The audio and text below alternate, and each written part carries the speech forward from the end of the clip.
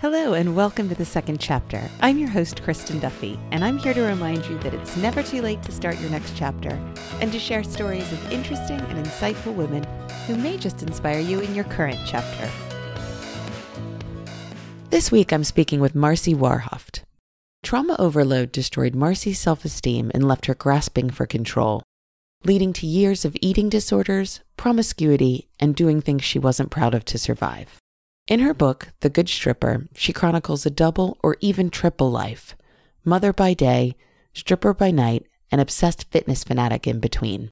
By taking back and owning her own story, Marci has found, at 50, a way back to the self she lost at 17. I was still so afraid if I was too much me, then people would, for some reason, that my past would come out and then it would destroy me, it would destroy my family. And I just got to this point where I was like, why do I care? I've been through a lot. I've survived it. And I'm just tired of hiding. Maybe I was just tired. I don't know. But I felt like I deserved to be happy. I did. I finally felt like I deserved to be happy. And I felt the only way I could do that was to be honest. Hi, Marci. How are you? Thank you for joining me. I am good, and I'm happy to be here, getting ready to chat. You are joining me from Canada, am I right? Yes, I'm in Toronto, Ontario, Canada. Excellent. We hear a lot of American accents on the podcast, so I thought I would point out to everyone you are actually in Canada. That's right. Representing. Exactly.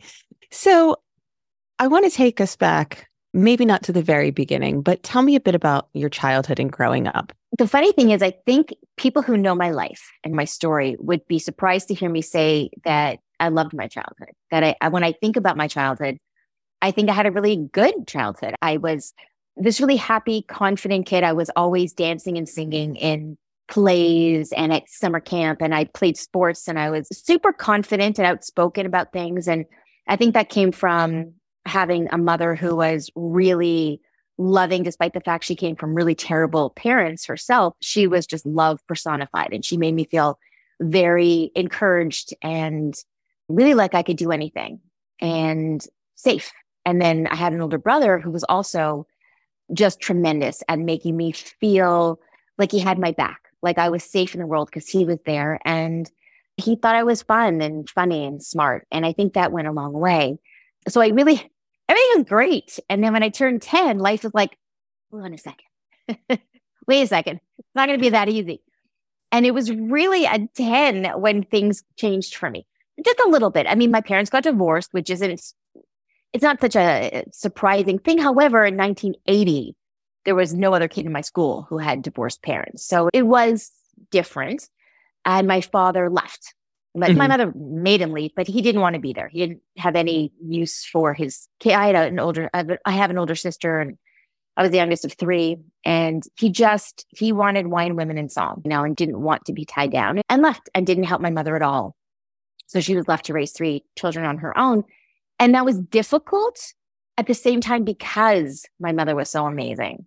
It was fine. It was, I think the rest of us got closer. And so that's why I don't feel that was traumatic. It wasn't great, but I still think I was okay. It wasn't until I was 17 when my life completely changed. And I mean, completely changed. And that was when my brother, who I said, again, I adored, I always refer to him as the invisible armor I wore out in the world to protect me. My mom was my safe place to come home to, and he was my armor out in the world.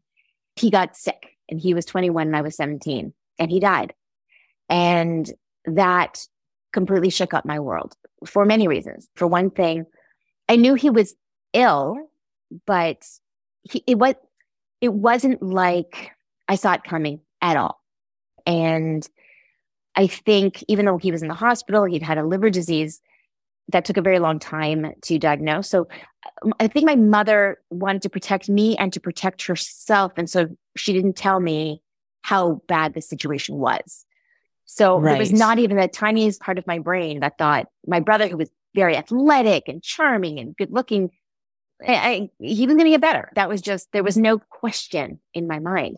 And I was in the middle of writing my last English exam for high school when my principal came in and just escorted me out of the room without talking to me and sent me into the office. And there was my friend of the family to tell me that Billy just died.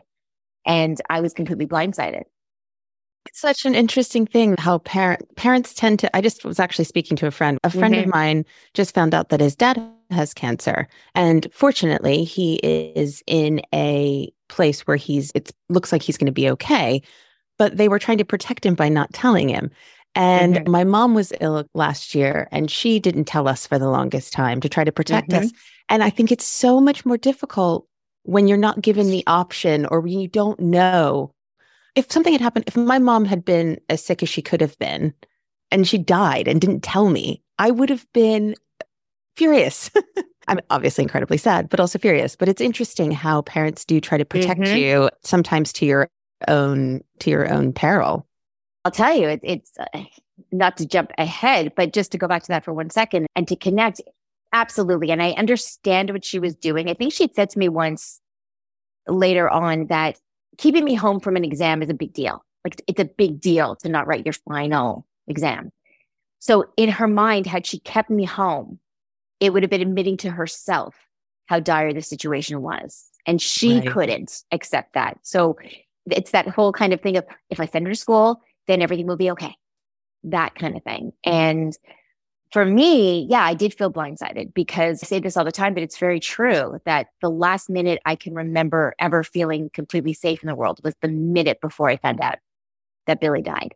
And it was this feeling of, it hit me on so many levels. It hit me on, here was this kid, again, who was very athletic and very popular, and it didn't make sense to me. I didn't even know anyone who had a grandparent that died. And here, my brother, 21 years old, so any kind of feeling, they say teenagers feel invincible, which is why they take chances. And I didn't have that anymore. I thought, if anything bad's going to happen, it's going to happen to me, because I've already seen that. Feeling of safety was just gone. Plus, there was this guilt I had. I felt like the world needed him more than it needed me. I felt that if my mother had lost me, she'd still have a daughter and a son. Oh, wow. And so I felt like it should have been me. I felt it should have been me. And I went through most of my life feeling that it should have been me. And I think at that moment, subconsciously, I decided, okay, if I'm going to be here instead of him, I have to earn my spot. And it didn't come from anyone. I remember saying to my mother the exact same thing. If I had gone, you'd have a daughter and a son. And she said, but I wouldn't have my Marci. And what would I do without my Marci? She was fantastic. But there's just how we think, how we work. And so part of me thought, okay, so I have to earn my spot. I'm not super intelligent. I'm not that interesting. I'm not that funny. I'm not that talented. What can I do? And at 17 years old, even back in the 80s, there was a societal pressure about how you look. I think probably more in the 80s than Maybe there wasn't the funny, because we have the social media now. Yeah. But we don't. But I guess the good thing with the internet is that along with the negative messages, we are getting an influx of positive messages too. There wasn't the body positivity. There wasn't any of that. Absolutely. So I developed an eating disorder. And I always say Billy's death gave birth to my eating disorder, because it was I'm going to be as skinny as possible, because for some reason that was like something, but then also it was control. And that's what a big part of eating disorders are based around: control. I could not control anything else in my life. That's how I felt. I felt the world was terrifying. What is the one thing I can control? It's my body. It's what I eat and what I don't eat. And so that became my coping mechanism for years. And just for 1 second to go ahead, because you mentioned parents protecting, many years later, I still had my mom, and we were very close, and she got cancer, and she didn't tell me how sick she was. And fast forward now, I lost Billy at 17. I was 28, pregnant after having 2 miscarriages. And I was living across the country. And we spoke 3 times a day because we were that close. And I knew she had cancer. She battled cancer, but I didn't know it was back. And it was so serious. And I literally did not know until I had gone for my first ultrasound. I was planning a trip back home for the end of the week. And my sister called me and said, you need to come home today. And I said, I'm coming home in 4 days. And she said, Mom's dying and she won't make it. And I flew back pregnant. She didn't want to tell me because I had had 2 miscarriages, and she didn't want to stress me out. And I get it, but it stressed me out. I flew back and I got to see her for less than 24 hours. And then she died. And I was 5.5 months pregnant and without my mom. And I never thought I'd have a minute as a mom without my mom. Not to jump ahead, but just to what you said, when you're like, what if my mom? I'm like, I know, because that's what happened. Yeah. And I do feel like it's all about protecting. You want to protect, but especially once you're an adult. I understand when you're 17, you're still, I don't want to put the school pressures. I don't want to, whatever that is. But especially once you're an adult and you can make that decision. I'm grown enough that I can control my stress levels. And I get it. Like, of course, she doesn't want to put your body under any other stresses when you've already had 2 miscarriages. But it's just so hard when you don't have the choice. Absolutely. Thank goodness I was able to get in and to see her for a few hours and to show her the ultrasound. But yeah, and I'll tell you something. I've had people say to me, how did you get through, or how did you get over the deaths of your mother and brother? And I'm like, I'll let you know when it happens, because I'm still gutted. I'm still absolutely gutted from their loss. So losing my brother set me on this kind of spiral of going from feeling like this little girl who could do anything to feeling like I wasn't worth anything and I didn't deserve anything. And just to say too, I recently read, you were saying you had to be like the best you could be to make up for the fact that you didn't feel like you were meant to be around anymore. And I was just reading statistically how it's very often high achieving girls because of the control issue, because of I have to be the best. I have to be the best. So I have to be the skinniest. I have to be so if you were trying to make up for or make yourself this perfect person, and I think you were already feeling some body pressure, as most of us did at that time of our lives, for sure. I can imagine how difficult it was. And like you said, the only way I can take control is what I put in my mouth.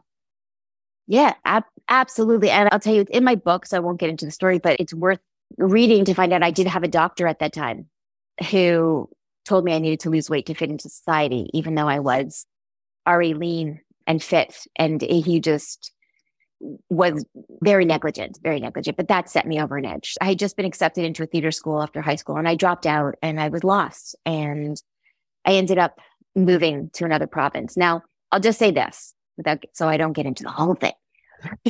My life from there continued with loss. I think the theme would be loss. I had a lot of loss and a lot of betrayal. And it went from a stepfather who ended up being a bank robber, and then meeting my husband at the time who seemed great, but who ended up not being the person that I thought he was.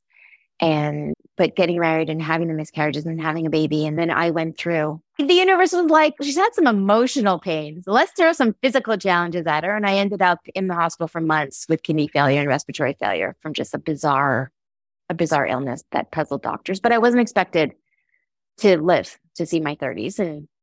But I did, because I'm a fighter. Got pregnant again, had my second miracle baby.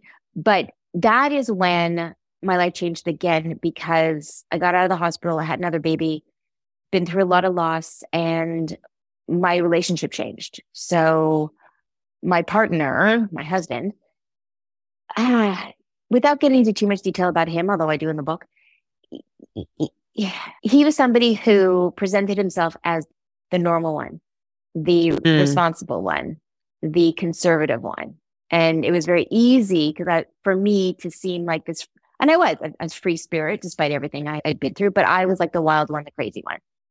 And I fell into that role and felt that maybe that was the thing. Like maybe he was the smart one and the responsible one, and I was the crazy one. And so when he wanted to change the dynamics of our marriage, he wanted to open up our marriage, he wanted me to sleep with his friends, he wanted me to do a whole bunch of things that I wasn't interested in at that point, because I'd had so much trauma and recent trauma.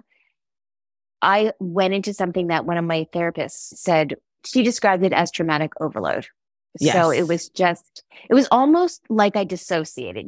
Your body takes over and says, you can't take anymore. So what we're going to do is we're going to separate your emotional self from the rest of you just so you could cope. And I felt at the time, because I was estranged from my sister, didn't have extended family. My father was not in my life. Again, my mother died. It was just me. and my husband. And I felt at this point that he no longer saw me as a wife, but more as this toy to be played and shared. And I started to feel like taking me back to when I was 17 and felt like I need to earn my spot here. I felt like I had two purposes. And one was to be the best mother I could, because I really wanted my kids to have the best life. I wanted them to feel as loved as I had felt when I was younger. But the other part of it was I needed to find my worth or my value through my sexuality. Mm-hmm. And so that's where I felt my purpose isn't the right word, but I guess value. So I would be Marci, who was taking care of her babies, who were toddlers. And then there was the other part of me that fell into the swinging lifestyle with my husband, but then also felt like I felt he was trying to control me. And I had this rebellious part of me that I wish the rebel in me would have said, this isn't okay, and I deserve better, and I'm going to leave. But instead it was like, you think you can control me? I'll show you. And I just became more promiscuous and was going to do my own thing. And because I didn't feel he valued me, and I felt that other men were attracted to me. And since I felt that was the only thing I was good for, that's what I needed. What was happening with your eating disorder when all this is happening? Because I would imagine even if you had overcome it at that point, it would be very easy to be triggered back into that life. Well, I had tried for decades to get some sort of help with it, but nothing was the right thing. And then even when I got sick, I was in a hospital for 2 months. I was on a ventilator for 2.5 weeks. I was given a 25% chance of survival. I remember then thinking, I will never worry about my weight again. This is crazy. Like, I'm never going to worry about that again. If I can get out of here. I had to learn how to walk again and talk again and breathe again on my own. Like, it was bad. And then very quickly, it didn't last. Like, it doesn't, because it's not, people think that eating disorders are about vanity. It's so not. For me, it was my sanity. It just wasn't. And like you said, there was so much trauma. It was my crutch. It was my safe place to go to, even though it was so incredibly unsafe. So yeah, I was absolutely still obsessed with working out. I belonged to 2 gyms that were 24-hour gyms, because one had the audacity to be closed on Christmas, I think. Oh, how dare they? Right. And I would work out in the middle of the night, because why? That's hours that you could be exercising. Why would I sleep? That's for lazy people. And I got involved with a trainer who said that he could have me looking like a fitness model. And I was like, okay, but you have to pay for that. And this is the other part of my story. I felt, okay, I really wanted that. I wanted to train with him, but I didn't want to take money from the household because I wasn't contributing. One would argue I was raising 2 toddlers, I'm contributing. But I felt like it wasn't fair because I wasn't bringing in money to spend money on myself. And that's such a thing about the control as well, because, you're already trying to get control with this eating disorder.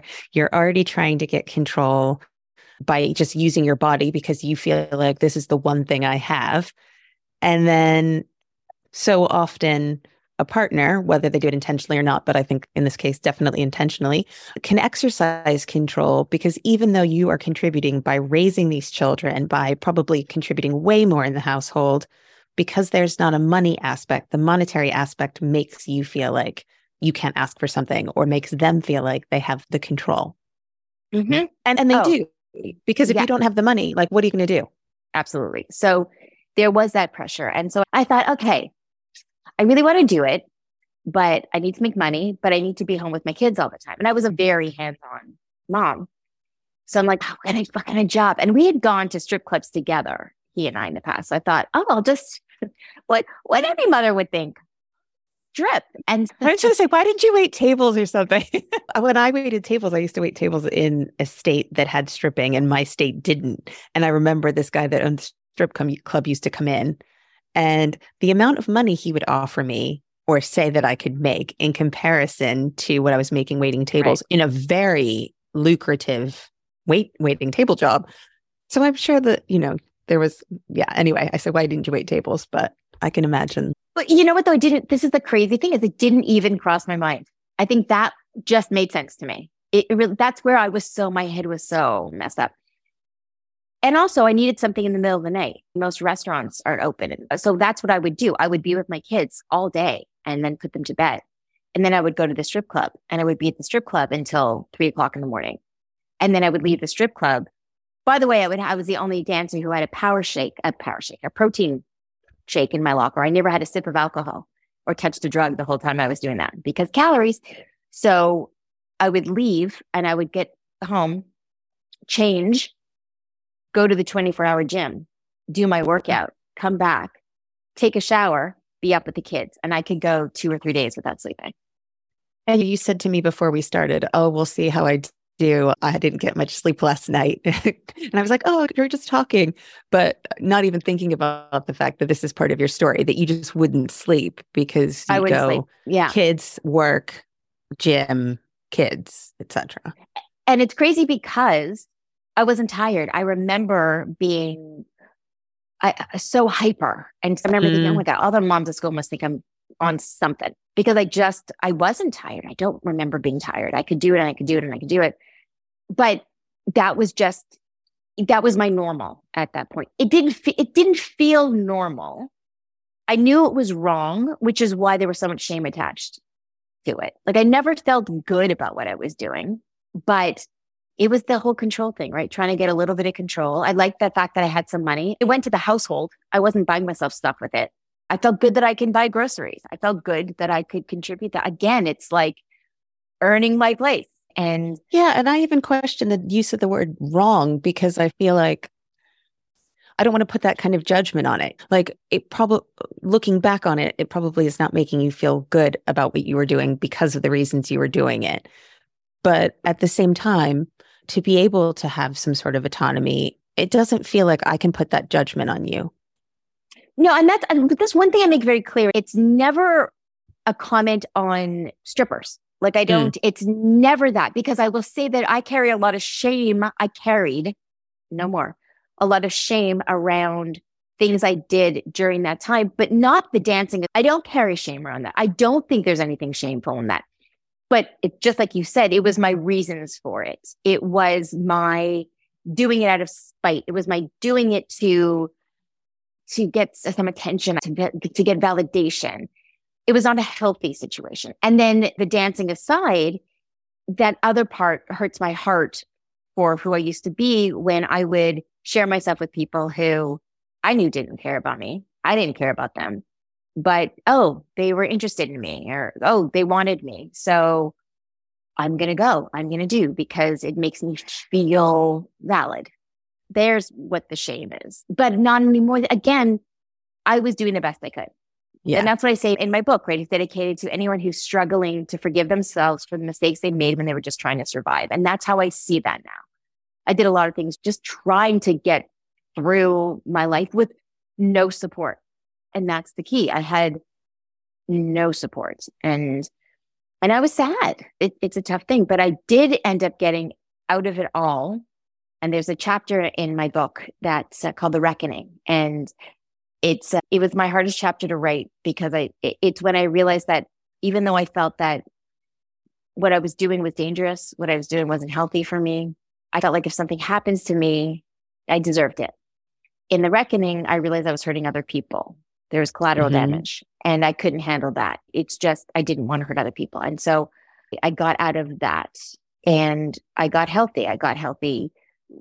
Went to an eating disorder program. I became a body image advocate and activist and created a program for kids that I brought to schools. Everything was great. My marriage was my marriage. I still felt like it wasn't where I was supposed to be. However, there was still that shame I carried and I felt this is what I deserve. I don't deserve anything better. And I still want to be the best mom. So I stayed for a very long time in my marriage. And the key thing with me is that I could call that one chapter in my life that I was doing all these great things and I got back on track, but that's not my favorite chapter because I still had all that shame. I still felt like I did bad things because I was a bad person. And yeah, I have to imagine even just the fact that you were able to stay with your husband at that point, it was still, it was like part of your life. You said, okay, I'm getting this part right. And I don't want to have anything happen to me because of my kids and because of other things. But it still was like you weren't giving yourself enough worth. Yeah. And it wasn't, parts of the marriage were good. And it was, what do I expect? Oh, I absolutely felt like I didn't deserve better. I didn't deserve to be super happy. I didn't really think it existed anyway. But I carried so much shame and fear. Oh my God, fear. Because what if I'm doing a body image workshop at a school and there's some parent there who recognizes me from stripping, or I slept with someone's husband, or that's going to be awful. And then my kids find out. And then it was terrifying. Walking through the grocery store, and I talk about this in my book. I remember a day walking through the grocery store with my kids, and they were still young, and a man walked by and looked at me enough where one of my sons said, "Why is that man looking at you like that?" And I thought, either maybe he thinks, and I think I said to him, maybe he thinks I'm somebody he knows, which could have been. Maybe he was trying to flirt, but my head was like, did I sleep with him? Yeah. Did I strip for him? Like it was, and I was terrified that he was going to say something. And that was an awful way to live. And so I had a bit of a breakdown where I stopped doing my workshops because I thought that's hypocritical for me to try to tell people to be comfortable with themselves and talk about self-esteem when I didn't feel that. And I went into a bit of a depression. And again, right back to being 17 and feeling like I don't deserve to be here. And I spent a year questioning if I should be here or not. Would my kids be better off if I wasn't here anymore? And luckily— And what a terrible thing to feel as a mother, that your kids might be better off just if you didn't exist. I think for a big chunk of the time I felt that way, questioning if I really felt like I was taking up resources and space that I didn't deserve. And the first part of that, I thought I could never take myself out of the world because I wouldn't do that to my children. And then I got to a point where I thought then maybe they would be better off. So it's an awful situation to be in. I think the thing that kept me was I thought if there's an afterlife and my mom and brother are there, they would be really pissed off at me if I did that. They'd be so mad. So I didn't. But then I had a random interaction with this woman at the grocery store who made a comment to me that just a stranger made a comment to me about how she sees me and I've got this spark. And I'm like, what? She saw something in me. I was like, who is she talking? She saw something in me. I thought I was done. I thought you're given a certain amount of strength and I had used mine up and I was done. But she saw something so different in me. How every time she sees me at the store and I've got this light and I'm like, who is she talking? But it really, I remember crying because I thought, who? I felt so disconnected from that, but it lit something in me because it really made me think maybe I'm not done yet. Maybe I'm still in there. I don't feel it, but maybe I don't see it, but there's still Marci in there. There's still something in there. And that's when I decided to make some changes.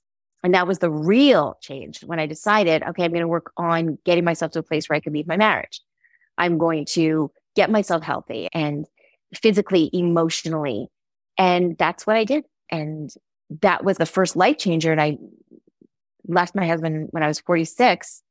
And I still held on to some shame until I decided I was turning 50 and I was going to write my book. I was going to tell my story. I was going to expose every one of the secrets that I'd kept fiercely guarded for 2 decades and let the chips, what do they say? Lie where they fall where they lie. Fall where they lie.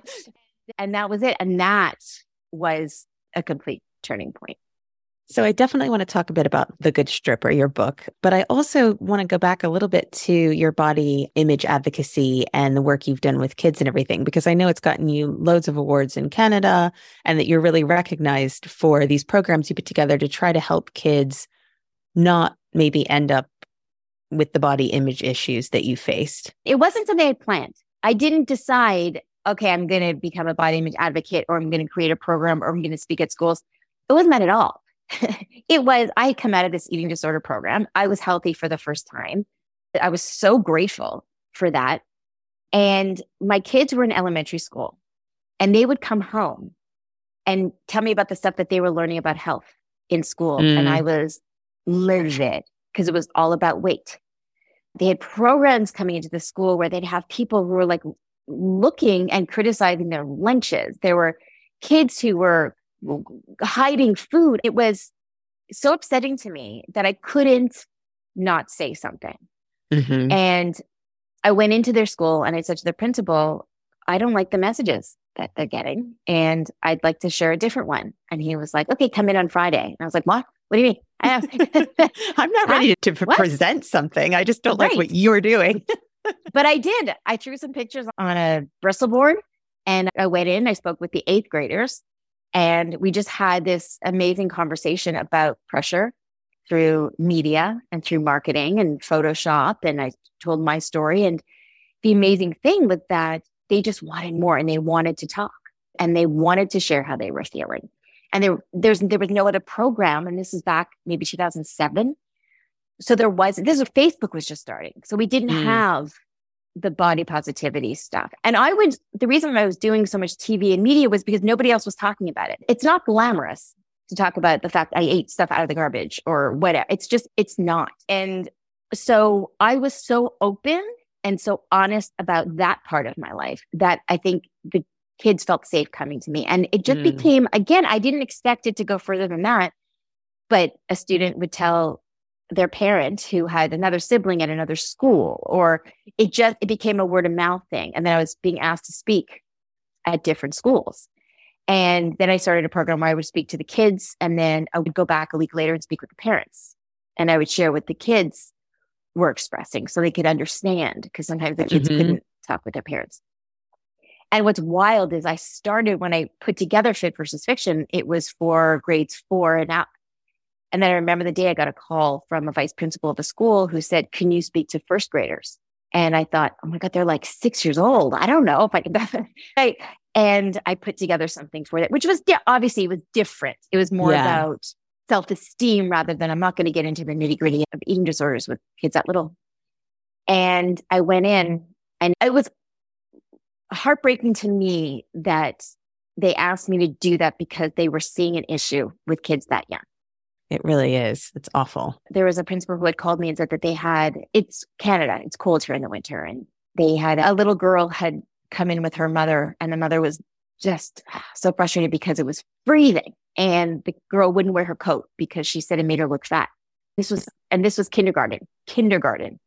So that was an issue. But I went in and I remember, I will never forget this. And it was such a long time ago, but I will never forget. It was boys and girls, and this little boy walking out at grade 1. And I didn't know if I could keep their attention. And the little boy, as they're walking out, looked at me, he goes, that wasn't boring at all. But even when I would speak at high schools, and a lot of people would say to me, I don't know what you're doing, because you're talking to them either when they're too young or by high school, they're already done. Like, it's not going to be helpful, which was so untrue.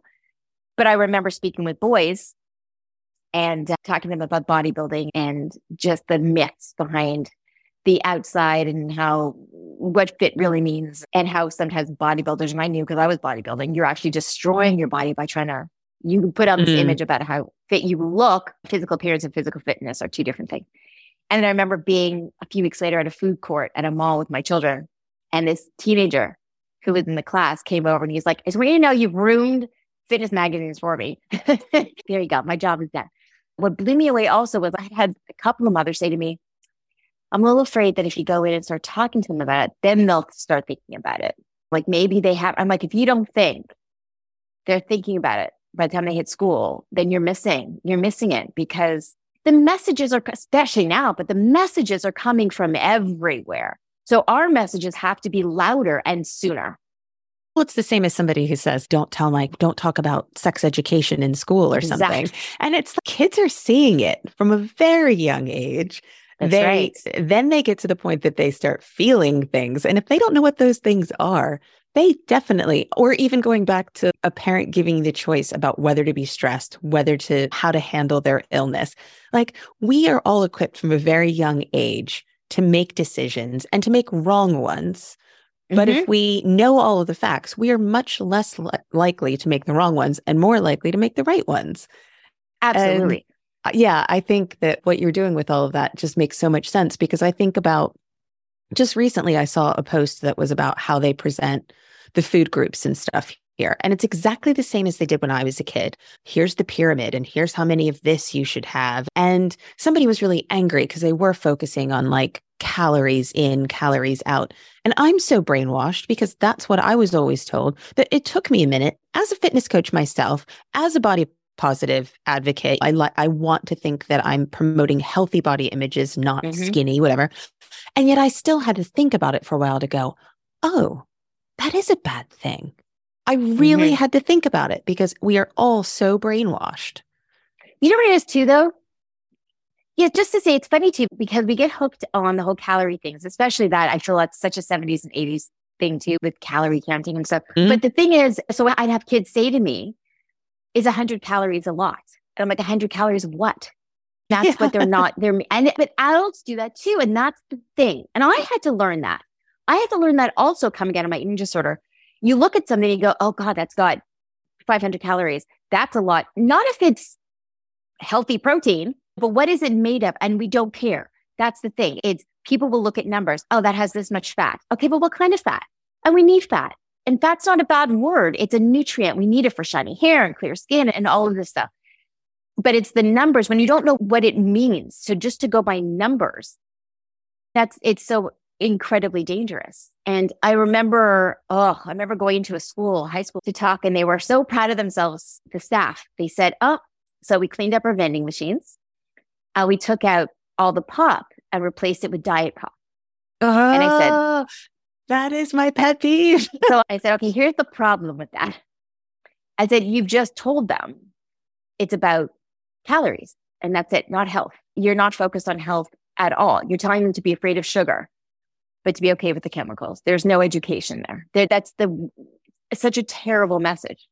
But they thought they were doing a good thing simply because sugar causes obesity and diabetes, and sugar will make you fat, and fat's unhealthy. It's a terrible message. It's a terrible message. I have to stand on my soapbox about that for a minute because there is the sugar tax here on soda pop. I don't drink it as a rule, but every once in a while I don't want to say it's a treat because then it's again going into this whole thing. Right. But I do feel from time to time, it's really nice to have a soda or something. It's really difficult to just get regular soda here.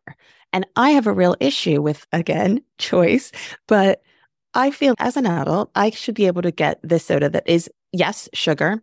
It's all white sugar. It's still chemical, but it's not the same as the crap that they're putting in diet soda. Right.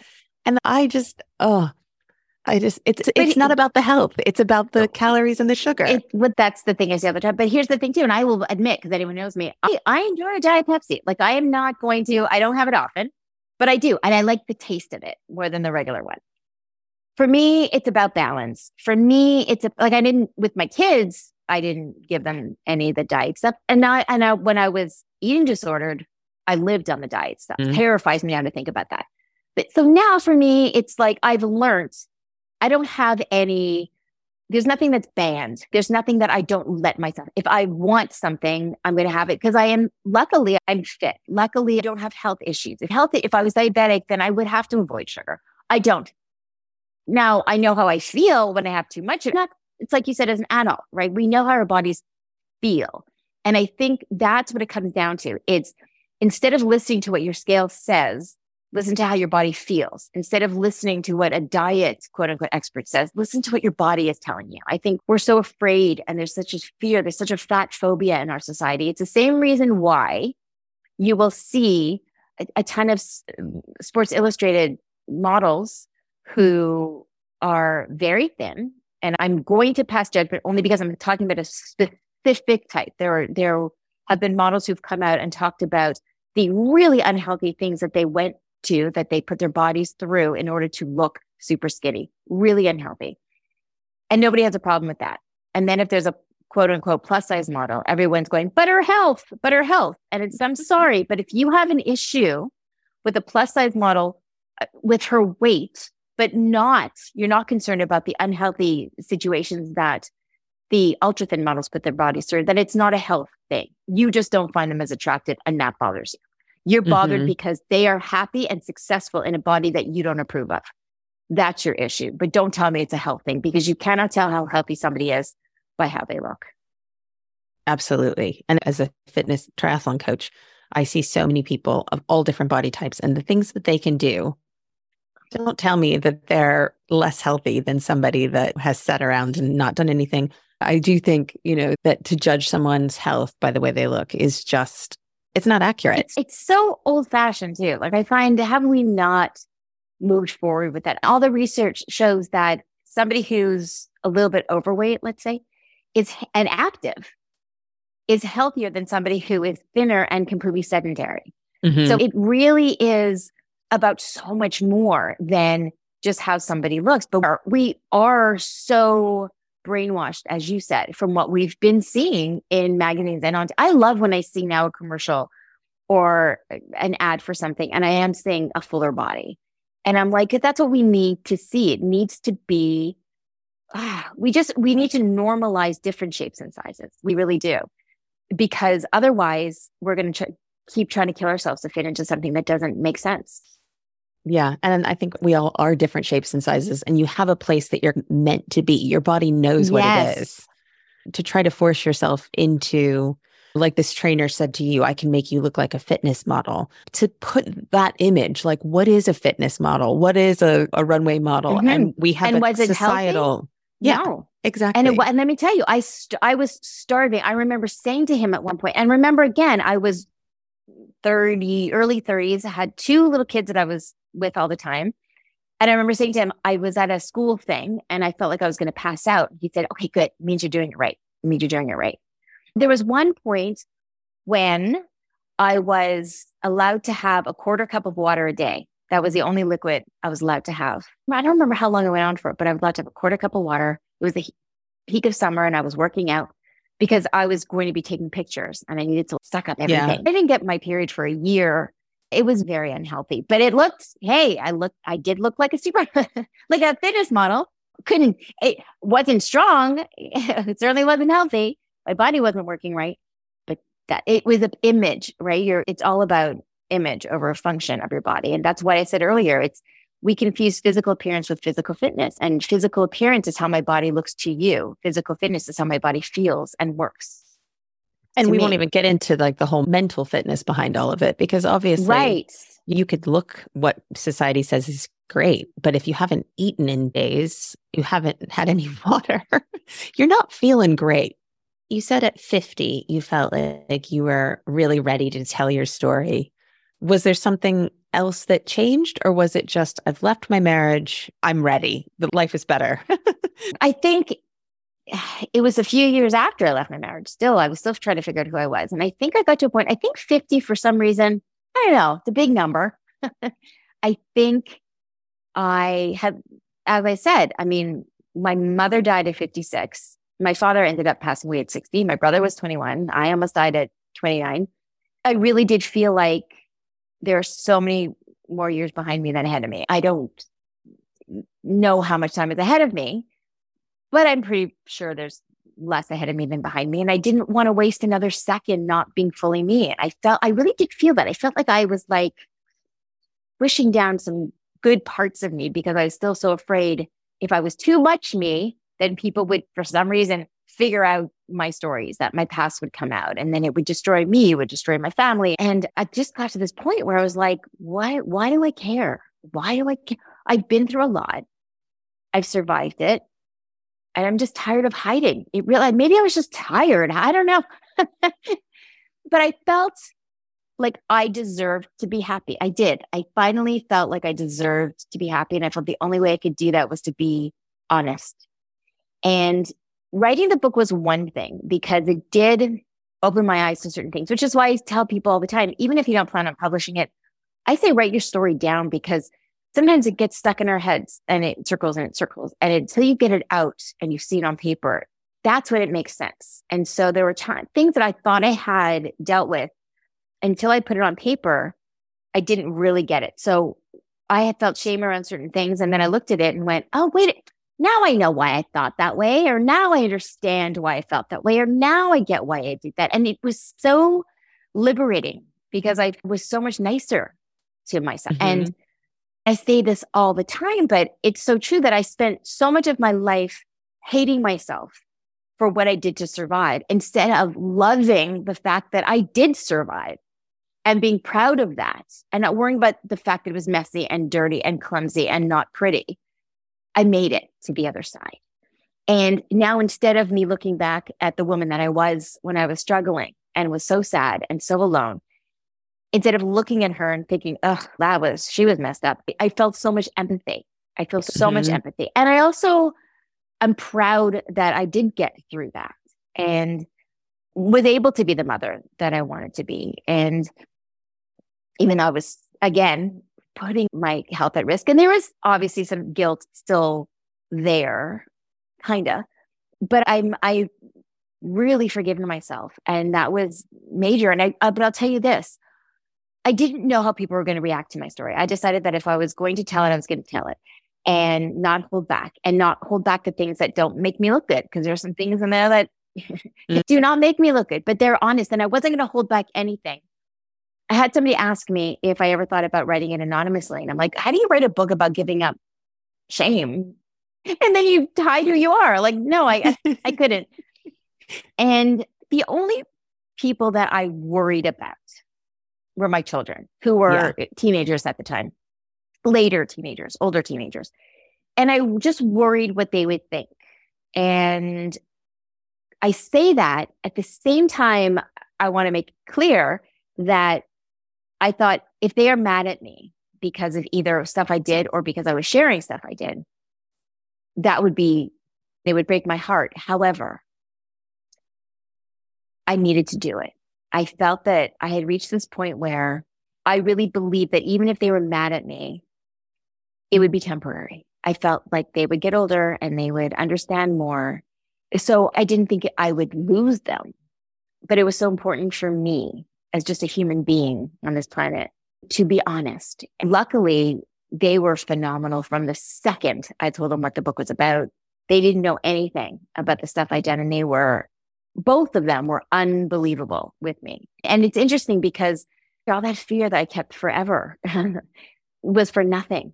That they were their thought was, you were there. We don't remember you ever not being there for us. And you did what you felt you had to do. And we had very happy childhoods and we were in your corner. And that was everything. I feel very lucky for that. And then as far as when it first came out, there was this, you're waiting for everything to you're waiting for the world to explode. You're waiting. Yeah. But it didn't. And instead, I had so many people reaching out to me. First of all, there are people I'd gone to camp with when I was 7 who are reaching out to me about it. There were people, strangers from all over the world telling me their stories and how they connected. And all those things where I thought, oh my God, people are going to hate me because I did this horrible thing. People are going, oh my God, I did that too. Or, oh, thank God someone else is saying that, because I can't tell anyone this, but I feel so much better knowing that other people have done things too, and they're not bad people. And it was such a connector. So here I was thinking, I'm going to tell my story and people are going to run away from me. And instead, I had so many more people coming towards me and coming into my circle. And it's a way the truth connects you. The lies keep you away, but the truth connects you. And it was the best thing I ever did. It's so liberating. When you've already embarrassed yourself, when you put everything out there, oh my God, it's so liberating. I guess it's kind of like if you walk around naked in public, then wearing a bathing suit isn't so embarrassing. You know what I mean? But if you've never done that, the thought of being in a bikini is terrifying, but you've already done it, then what? And that's how I feel now. Also, I feel like what an amazing way to take back control. Like you've slowly taken back control, but all that fear you had, all that, oh, is somebody going to come up to me in the grocery store? Is somebody going to out me in public? You were like, you can't, because I'm doing it myself and I'm telling it my way. Exactly. That's exactly it. If somebody were to come up to me now and be like, I heard that you, page 72. Read The Good Stripper. Exactly. That's this is your chapter. It's in there. It's exactly. So that's the thing. There's a quote that says something like, you can't be shamed for something you don't feel ashamed about. And so all that power that I was giving to whoever, that's gone, because it's not that I feel like I have so much control over my life, because I still feel like life is really unpredictable. Anybody who says they do, I'd be like, you're lying. Exactly. That's a dangerous place to be when you feel like it, because then something happens and it's hard to deal with that. But I feel that part of me, that self-esteem part that I didn't have, I lost at 17, but I got back at 50. That was a long time coming, but it's such a foundation. And I do believe that I have it because I did have this amazing support system when I was younger, and I've had to find my way back to it without having that support system. And that's been tough, and it's still tough at times. But I do think that even when we think that we're not strong, when people tell me all the time, oh, you're so strong, I'm always like, oh, it's because I didn't feel safe. And oftentimes people who are strong is because they had to be strong because they didn't feel safe. And the world is still a scary place, but there's this strength in me that I have now that just comes from feeling grounded in who I am. And I haven't had that since I was a teenager.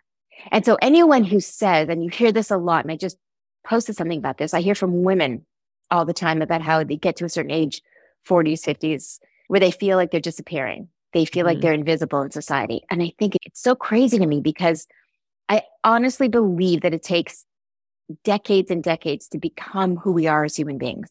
I absolutely agree. We have to learn lessons. We have to go through experiences. I do think I'm on chapter 17, at least, of my life. But I think that's the point, is that you evolve and you change, and then you figure out, what do I want? What do I need? What will I accept? What will I not accept? And our boundaries, I had no boundaries. Now my boundaries are very high and very strong. But it takes this long. So to say that we're done in our 40s and 50s, I think we're terrifying. That's what I think. I think society wants us to disappear because this is when we're most powerful. That's what I think. I absolutely agree. And the reason I'm so determined to get as many stories about women over 35, over 40, over 50, over 60, etc., out in the world is because people do try to put that damper on it, but we are so much more interesting. Like, we've lived. Like, I'm more interesting for the painful things I've gone through, for the challenges I've overcome, and for some of the good things that have happened too. But I wasn't this person 20 years ago. And that's probably the time that people thought that I would have these amazing stories, and let's put this age in a film, and let's put this age in a book, and let's make this the heroine of the story. The heroine of the story is either here now or still yet to come. Yeah. It's not only that society wants to quiet us down because they're afraid of us. I think they're still telling women that they're not worthy after a certain age. And I think that's why it's so important that you do this, because I think that women need to hear from other women who are getting older that aging isn't the problem. Like, we're all going to age, but when people say age is just a number, it drives me crazy. I hate that. Age is not just a number. It's not. You're diminishing my experiences. You're diminishing my growth and my wisdom. So it's not just a number. It's amazing. It's so many more things. And it's not to be cliched, but it is something that not everyone gets to experience. Absolutely. And so to be and it's so, I will never understand. It's a natural thing for human beings. We get older. So to spend all of our energy fighting something that is completely natural is going to happen. We're wasting so much time when we could be out there kicking ass. And we have to really stop focusing on what we can't change. And why should we even need to? We are doing ourselves a disservice, and we are doing the people around us a disservice by not being as big and bold as we could possibly be. I say, like, just be outrageous. I'm so outrageous. And that makes me the happiest. I'd rather be outrageous. I'd rather have people go, what does she do? There's an expression too. If at least once a day, someone doesn't walk away from you shaking their head, like, what is she up to? You're doing something wrong. So I got that covered. Someday it won't be about shaking their heads anymore, because people will come around to the fact that this is what a 50-year-old woman does, or dyeing your hair blue isn't something for young people, or I don't know. That's just such a random example. But I like to dance in public. Get over it. I do that all the time. I'm known for that. Yes. I walk down the street and dance all the time. I don't want to be predictable. Life isn't predictable, so I've stopped trying to make myself predictable. I think you've said and done some pretty inspirational things, but I think now is an interesting time for me to bring up that you do not like inspirational quotes, that you're not a fan. I don't. I will say, I ask for a quote, but my quotes tend to be fully interpretable, as in, I don't expect age is just a number. If you brought me that, I'd be like, okay, this is an interesting interview, but I'm not including your quote. I prefer the ones that people say, oh, it's not really an inspirational quote, but my mom used to say, or I've had a hard time, and when I'm really struggling. So will you share your non-inspirational quote with us today? Yes, I know. I have such a disdain for cliches, but I heard a quote once that it just resonated with me, and I just liked it. And it's, by L. Iron Word, and it says, "She's no Barbie. She's Wonder Woman with a sailor's mouth." And I just loved it. I just loved it. It's, to me, it's just, you see it, it's powerful, it's empowering, and I think it's me. And amazingly, we somehow gotten through this whole interview with, I think, neither of us really using our sailor's mouth. This was very clean. I've been trying to be good. I really do like that quote. I would love somebody to describe me in that way. Wonder Woman, what could be better, right? But slightly raunchy Wonder Woman, even better. I know. I just love it. I will remind everyone that the book is called The Good Stripper. I will obviously include all your links and such in the show notes. There is a lot in there we did not talk about, and definitely an interesting story. Do you have anything else you would like to let listeners know? I'm just saying the book is also an audiobook for people who don't feel like reading. It's also on Audible, so you can listen to me tell my story. I'm just going to say, don't let fear hold you back from being whoever you want to be. That's it. And I think, sorry to tell you, but that was pretty inspirational. Oh, no. Not cliche, but inspirational nonetheless. Okay. Well, Marci, it's been so fun to talk to you. Thank you so much for coming on and sharing your story. And we look forward to seeing what's next. Me too. But thank you so much for chatting. I appreciate it so much. All right. Take care. Thanks. Thanks for listening. If you enjoyed the episode, tell a friend, follow us on Instagram, and sign up for the Second Chapter newsletter. The Second Chapter is brought to you by Slackline Productions, a production company dedicated to redressing the balance of women's stories being told and who's telling them, with a specific focus on women 35 plus. You can find us at thesecondchapterpodcast.com and slacklineproductions.co.uk. Thanks again.